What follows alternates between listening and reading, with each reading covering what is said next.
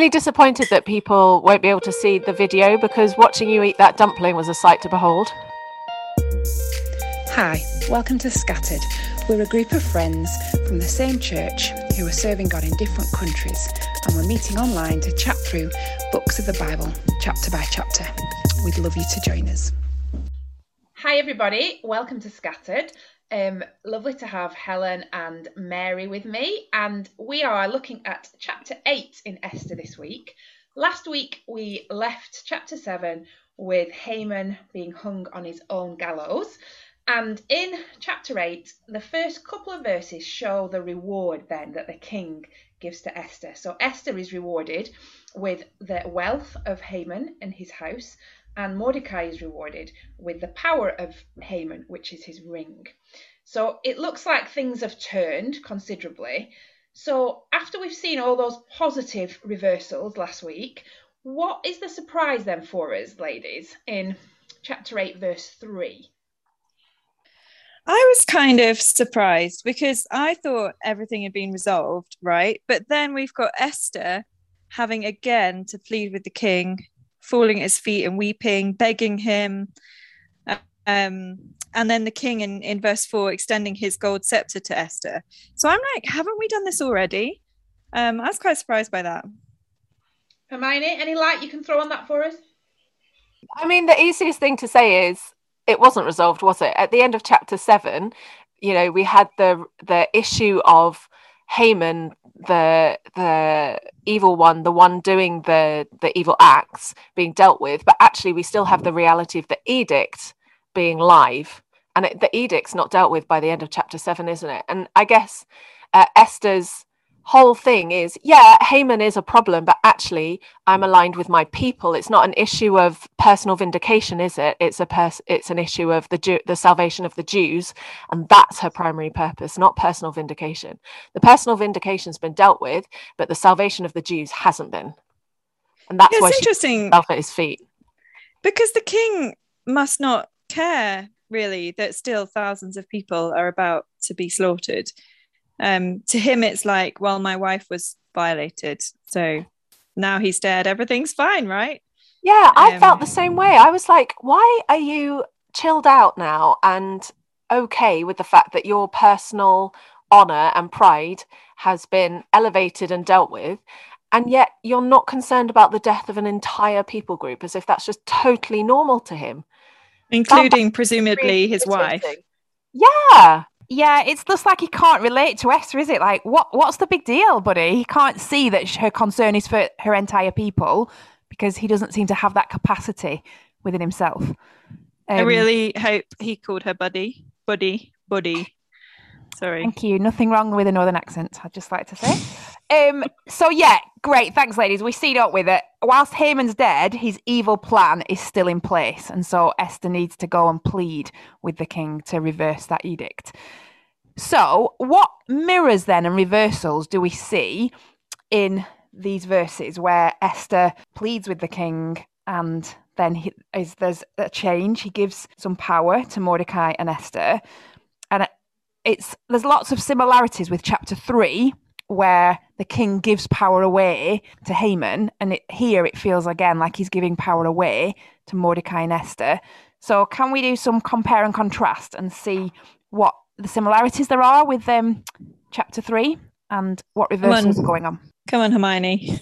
Fine then, I'll just fulfill all expectations. So if we look at chapter 3 verse 10, we see that the king gives Haman his ring, and then in chapter 8 verse 2 it's the king gives Mordecai the very same ring. So the power, like you said, Jill, you know, the power that was given to Haman has been taken away from him and then given to Mordecai.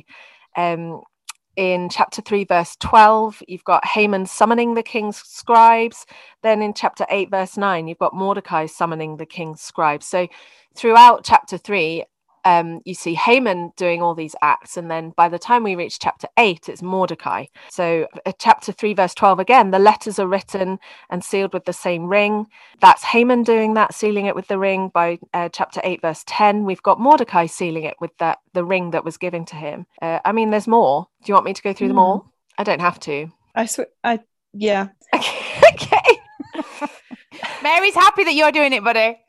I was a bit distracted by my ADD. Sorry. Chapter 3, verse 13, you've got, the edict says that the Jews and the women and the children are going to be killed on one day. And then by the chapter 8, verse 11, you've got the enemies of the Jews and their wives and children. Well, we'll talk about that, I'm sure, but presumably their wives and children to be killed on one day.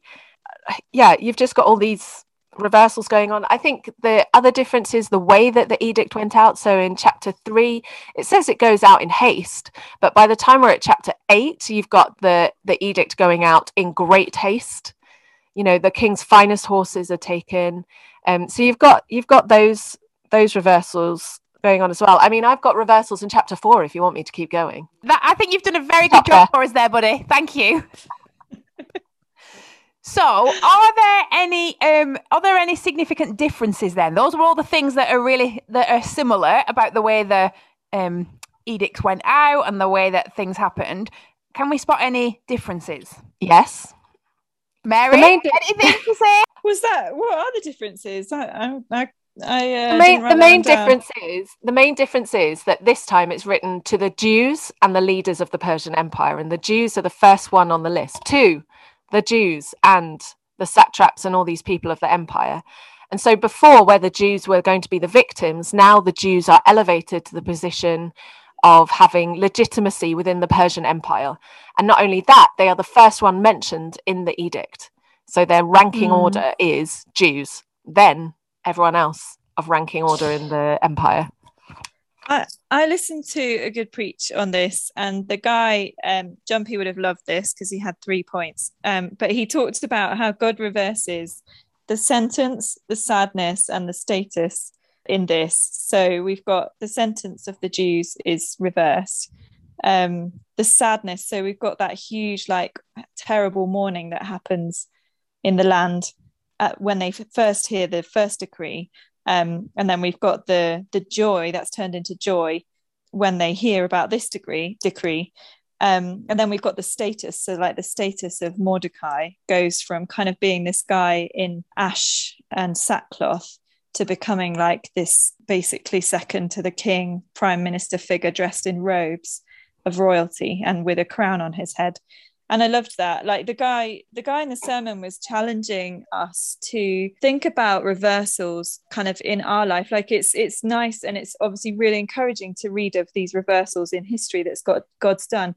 But do we really believe that God can and will reverse stuff in our own lives? He doesn't always, but do we really believe that he can, change that difficult situation that we're in, or heal that person who's suffering, or all the difficult things in our lives? I think I sometimes find myself being oh, God did that amazing thing in Esther, didn't he? But actually not thinking, well, that same God is working in my life. So actually he can change this difficult thing for me. Maybe I don't even ask sometimes because I just think, oh, this is rubbish. Or maybe I give up asking.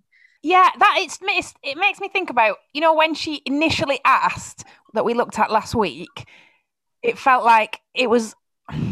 The odds were stacked against her, weren't they, for the king to do anything in her favour, and yet she was still really bold and brave in her asking because her confidence by that point was in God. And I guess that's a really good illustration for us, isn't it, about being bold and brave and bringing these things to God, but trusting that He wiser than we are about how He answers and what He does. And I'd say the root of my unbelief in God changing things comes from the fact that I can't control it, and therefore what can God do? Yeah, and I think it's interesting how in this passage God manages to bring about all these reversals. It all started, didn't it, with a sleepless night. Although God's not mentioned, we can see him at work, and how that contrasts with Xerxes here, who can't even reverse his own decrees. He is humiliated because he can't actually fulfill the queen's request. All the power and wealth in the world can't cancel death. And yet God is at work behind the scenes. If Mordecai hadn't been in the position that he was because of everything that had happened, this decree would never have been able to have been dealt with. If Haman had still been in place, there's no way that that this would have happened, this reversal would have happened. And so you can just see how actually we think we're the ones who have the power to reverse things. And sometimes we do, but actually the one who really holds all the power and who's working in the background is God. Yeah, that's so helpful, Helen, because that's my tendency, I guess, to think that I can change situations myself with the right words or the right persuasion. And it's helpful is this book, isn't it? Because Esther is bold and brave, but her confidence isn't in her words, but it's in the fact that God will do the right thing, which my heart needs to hear regularly. So Helen referenced a few minutes ago the whole virtual holy war then that is declared here. How do we palate the level of violence that Mordecai's decree involves? Yeah, I struggle with this because it says, doesn't it? You know, they've got where is it? Verse 11. They've got the right to protect themselves. They can destroy, kill, and annihilate any armed force of any nationality or province that might attack them and their women and children. And then there's this bit at the end that says, and to plunder the property of their enemies. And I'm like, yeah, like, give them the right to defend themselves because the first decree has gone out. And so there will be people who are readying themselves to attack the Jews. But then there's this bit on the end that's like, and you can just steal from your enemies. And then we're going to see, aren't we, when it actually happens, there's so much bloodshed. I was quite surprised. Yeah, I think you need to think about, don't you, whether you look at this from a moral standpoint or whether you look at it within the wider context of where Israel is at this point in history. So I think in Esther, there's a lot of moral ambiguity, isn't there? And especially as we look at it with our modern eyes, this, if anyone attacks you, you can kill them and you can kill their wives and children and take all their stuff, to our modern ears sounds horrific and way over the top and, you know, almost hypocritical, doesn't it? But we talked about this a little bit. You know, this needs, last week, this needs to be put into the context of holy war. You know, like the survival of the Jews had to be maintained in order for God's promises to be fulfilled. And, you know, you can ask about, you know, what about good people? There were probably good people in those people groups, right? But then only God is holy, good, and righteous. And I guess it's only issued, isn't it, against those that attack the Jews. And I think the other thing to add to what Helen said is, I think in the Old Testament, there's a lot stronger view, isn't it, that if you're attacking God's people, you're attacking God himself. So it's people that are choosing to set themselves against God that this edict is aimed at. And so I found that helpful, that it's those that are setting themselves against God. And we know that's foolish, isn't it? To set yourself against the Lord is a serious thing, and there's serious consequences for it. Yeah, and people who set themselves against God, that evil has to be dealt with, doesn't it? And I think often we want God to destroy sin and evil, but we want him to leave the people alone. We don't see the evil and the person as one. We see them as separate entities, and that's not generally how the Bible views it. I think the other thing that's worth saying here is that there's 9 months between this edict being written and it happening. So it feels like that's a bit like the zone that we're living in now, isn't it? That there's been time. Jesus has come, we've heard the gospel message, and the zone and time we're in now is encouraging people to respond to that and to come to Jesus and to come to the Lord. I guess I found a really helpful quote when I was reading on all this, and it said, "We abandon holy war in its Old Testament form because we live in a different era in the history of redemption. We live in the era of outpouring of grace in which we fight with spiritual weapons to bring the gospel to the nations, defeating God's enemies by seeing them graciously transformed into his friends. Now we fight with the sword of the Spirit, the word of God, which instead of turning live foes into dead corpses, can transform dead sinners into live saints. Now we wrestle in prayer, seeking God's enlivening work in the hearts and souls of our friends and neighbours." What gives urgency to our task isn't the fact that God's nature has changed and his edict of death against rebellious sinners still stands. All men, you women, young and old, must ultimately bow the knee before Christ. or face the consequences of that. So like in the light of what's going on in the world at the moment and people claiming holy wars against each other, that's really helpful, isn't it? Yeah, I just don't think we can use that passage to justify that in any way. Sorry, Helen. No, I was going to say, I think, God gave the decree of death on people in the Garden of Eden, didn't he? But he has issued the counter decree of life through Jesus. And, Jesus has ensured that everything that was being dealt with through holy war, sacrificial system, all these things, Jesus has dealt with that. And so we have no justification whatsoever for holy war. So let's go back to this passage in Esther then. And where is safety found in this chapter? And then I guess I'd also like us to talk about where are we tempted to look for false safety, and how does this chapter help us with that? Yeah, I think it's clear in this chapter and in other chapters that safety is definitely not found in having the king's favour. This king is volatile and frankly quite terrifying in how much he doesn't care about life and death. I mean, it's interesting, isn't it? There's this huge rejoicing. I was struck by the huge rejoicing of the Jews in verse 16. For the Jews, it was a time of happiness and joy, gladness and honour.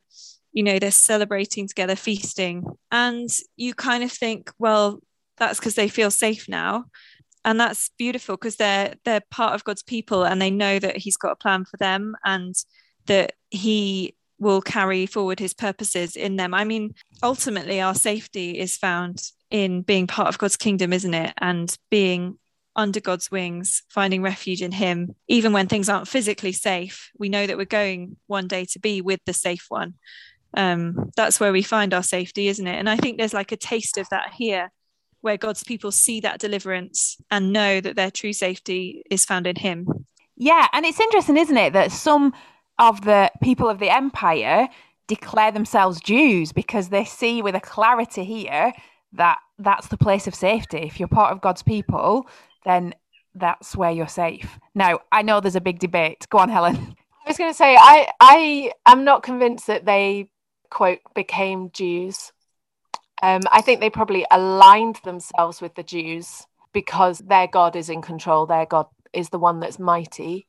I'm sure there probably were some conversions, but I'm cautious about us saying that they were all magically converted and became Jews. Yeah, I agree, but I think they saw that that's where safety was found. If you were there was safety if you aligned yourself with God's people. Yes, but I guess we, even as Christians, we get confused with that, don't we? I think we're constantly looking for ways to feel safe in the here and now, rather than doing that harder heart work, like Mary said, of our eternal safety being the thing that we treasure most. Yeah, and I think we need to be clear, don't we, that when Jesus died on the cross and rose again, physical holy war was over, but actually the holy war just moved to within human hearts, because that's where sin and evil resides. I was just quickly reading Ephesians chapter 6, verse 12, where it says, "For we do not wrestle against flesh and blood, but against the rulers, against the authorities, against the cosmic powers over this present darkness, against the spiritual forces of evil in the heavenly places." There is holy war in our hearts. We need to be putting on, and it goes on, doesn't it, the next verse of Ephesians 6 to talk about the whole armor of God.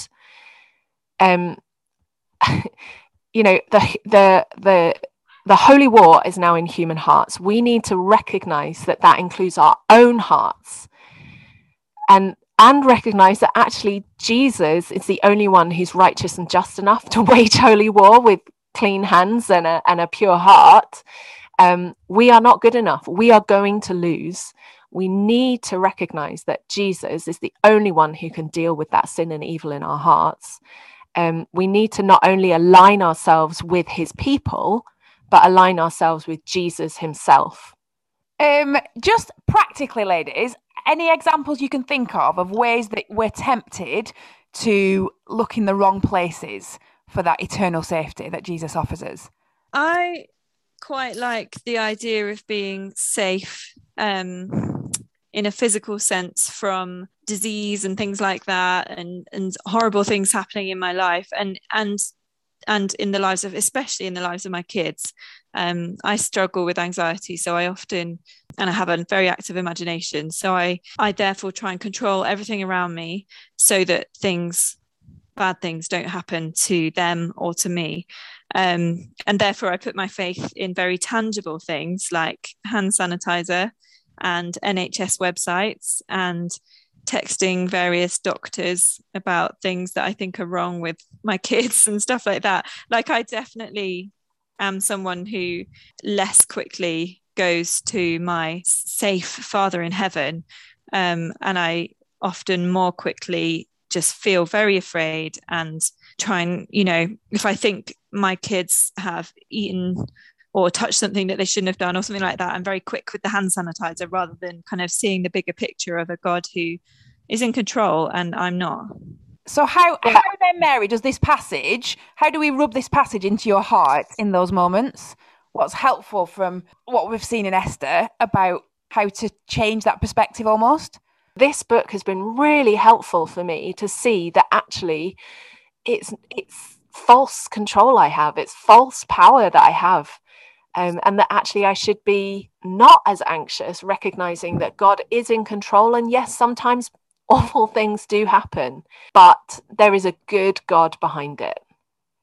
And also that he's a God of reversals. Like, I think for me, it was a bit of a reminder that often I just casually, I'm not believing that God can, even if the bad thing happens, that he's a God of reversals, and whether that's a reversal that he reverses the situation, or whether it's the reversal that, eternally things are okay.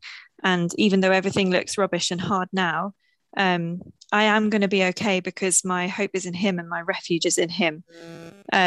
Like, for me, it was a big realization that these reversals that happen here are applicable in my life because I need reversals all the time and I often don't even ask. Yeah. And I guess linking those two things together is often what the reversal has to happen in our hearts, doesn't it?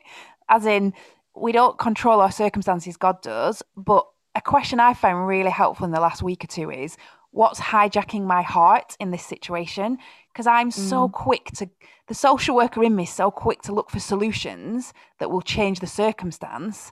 But actually, the better question to ask myself or ask a friend that I'm talking to is, what's hijacking your heart here and stopping you worshipping the true and living God? And I found that so helpful in the last couple of weeks of, we've been put into isolation. We're not ill, but, we're not allowed to leave the house at the minute.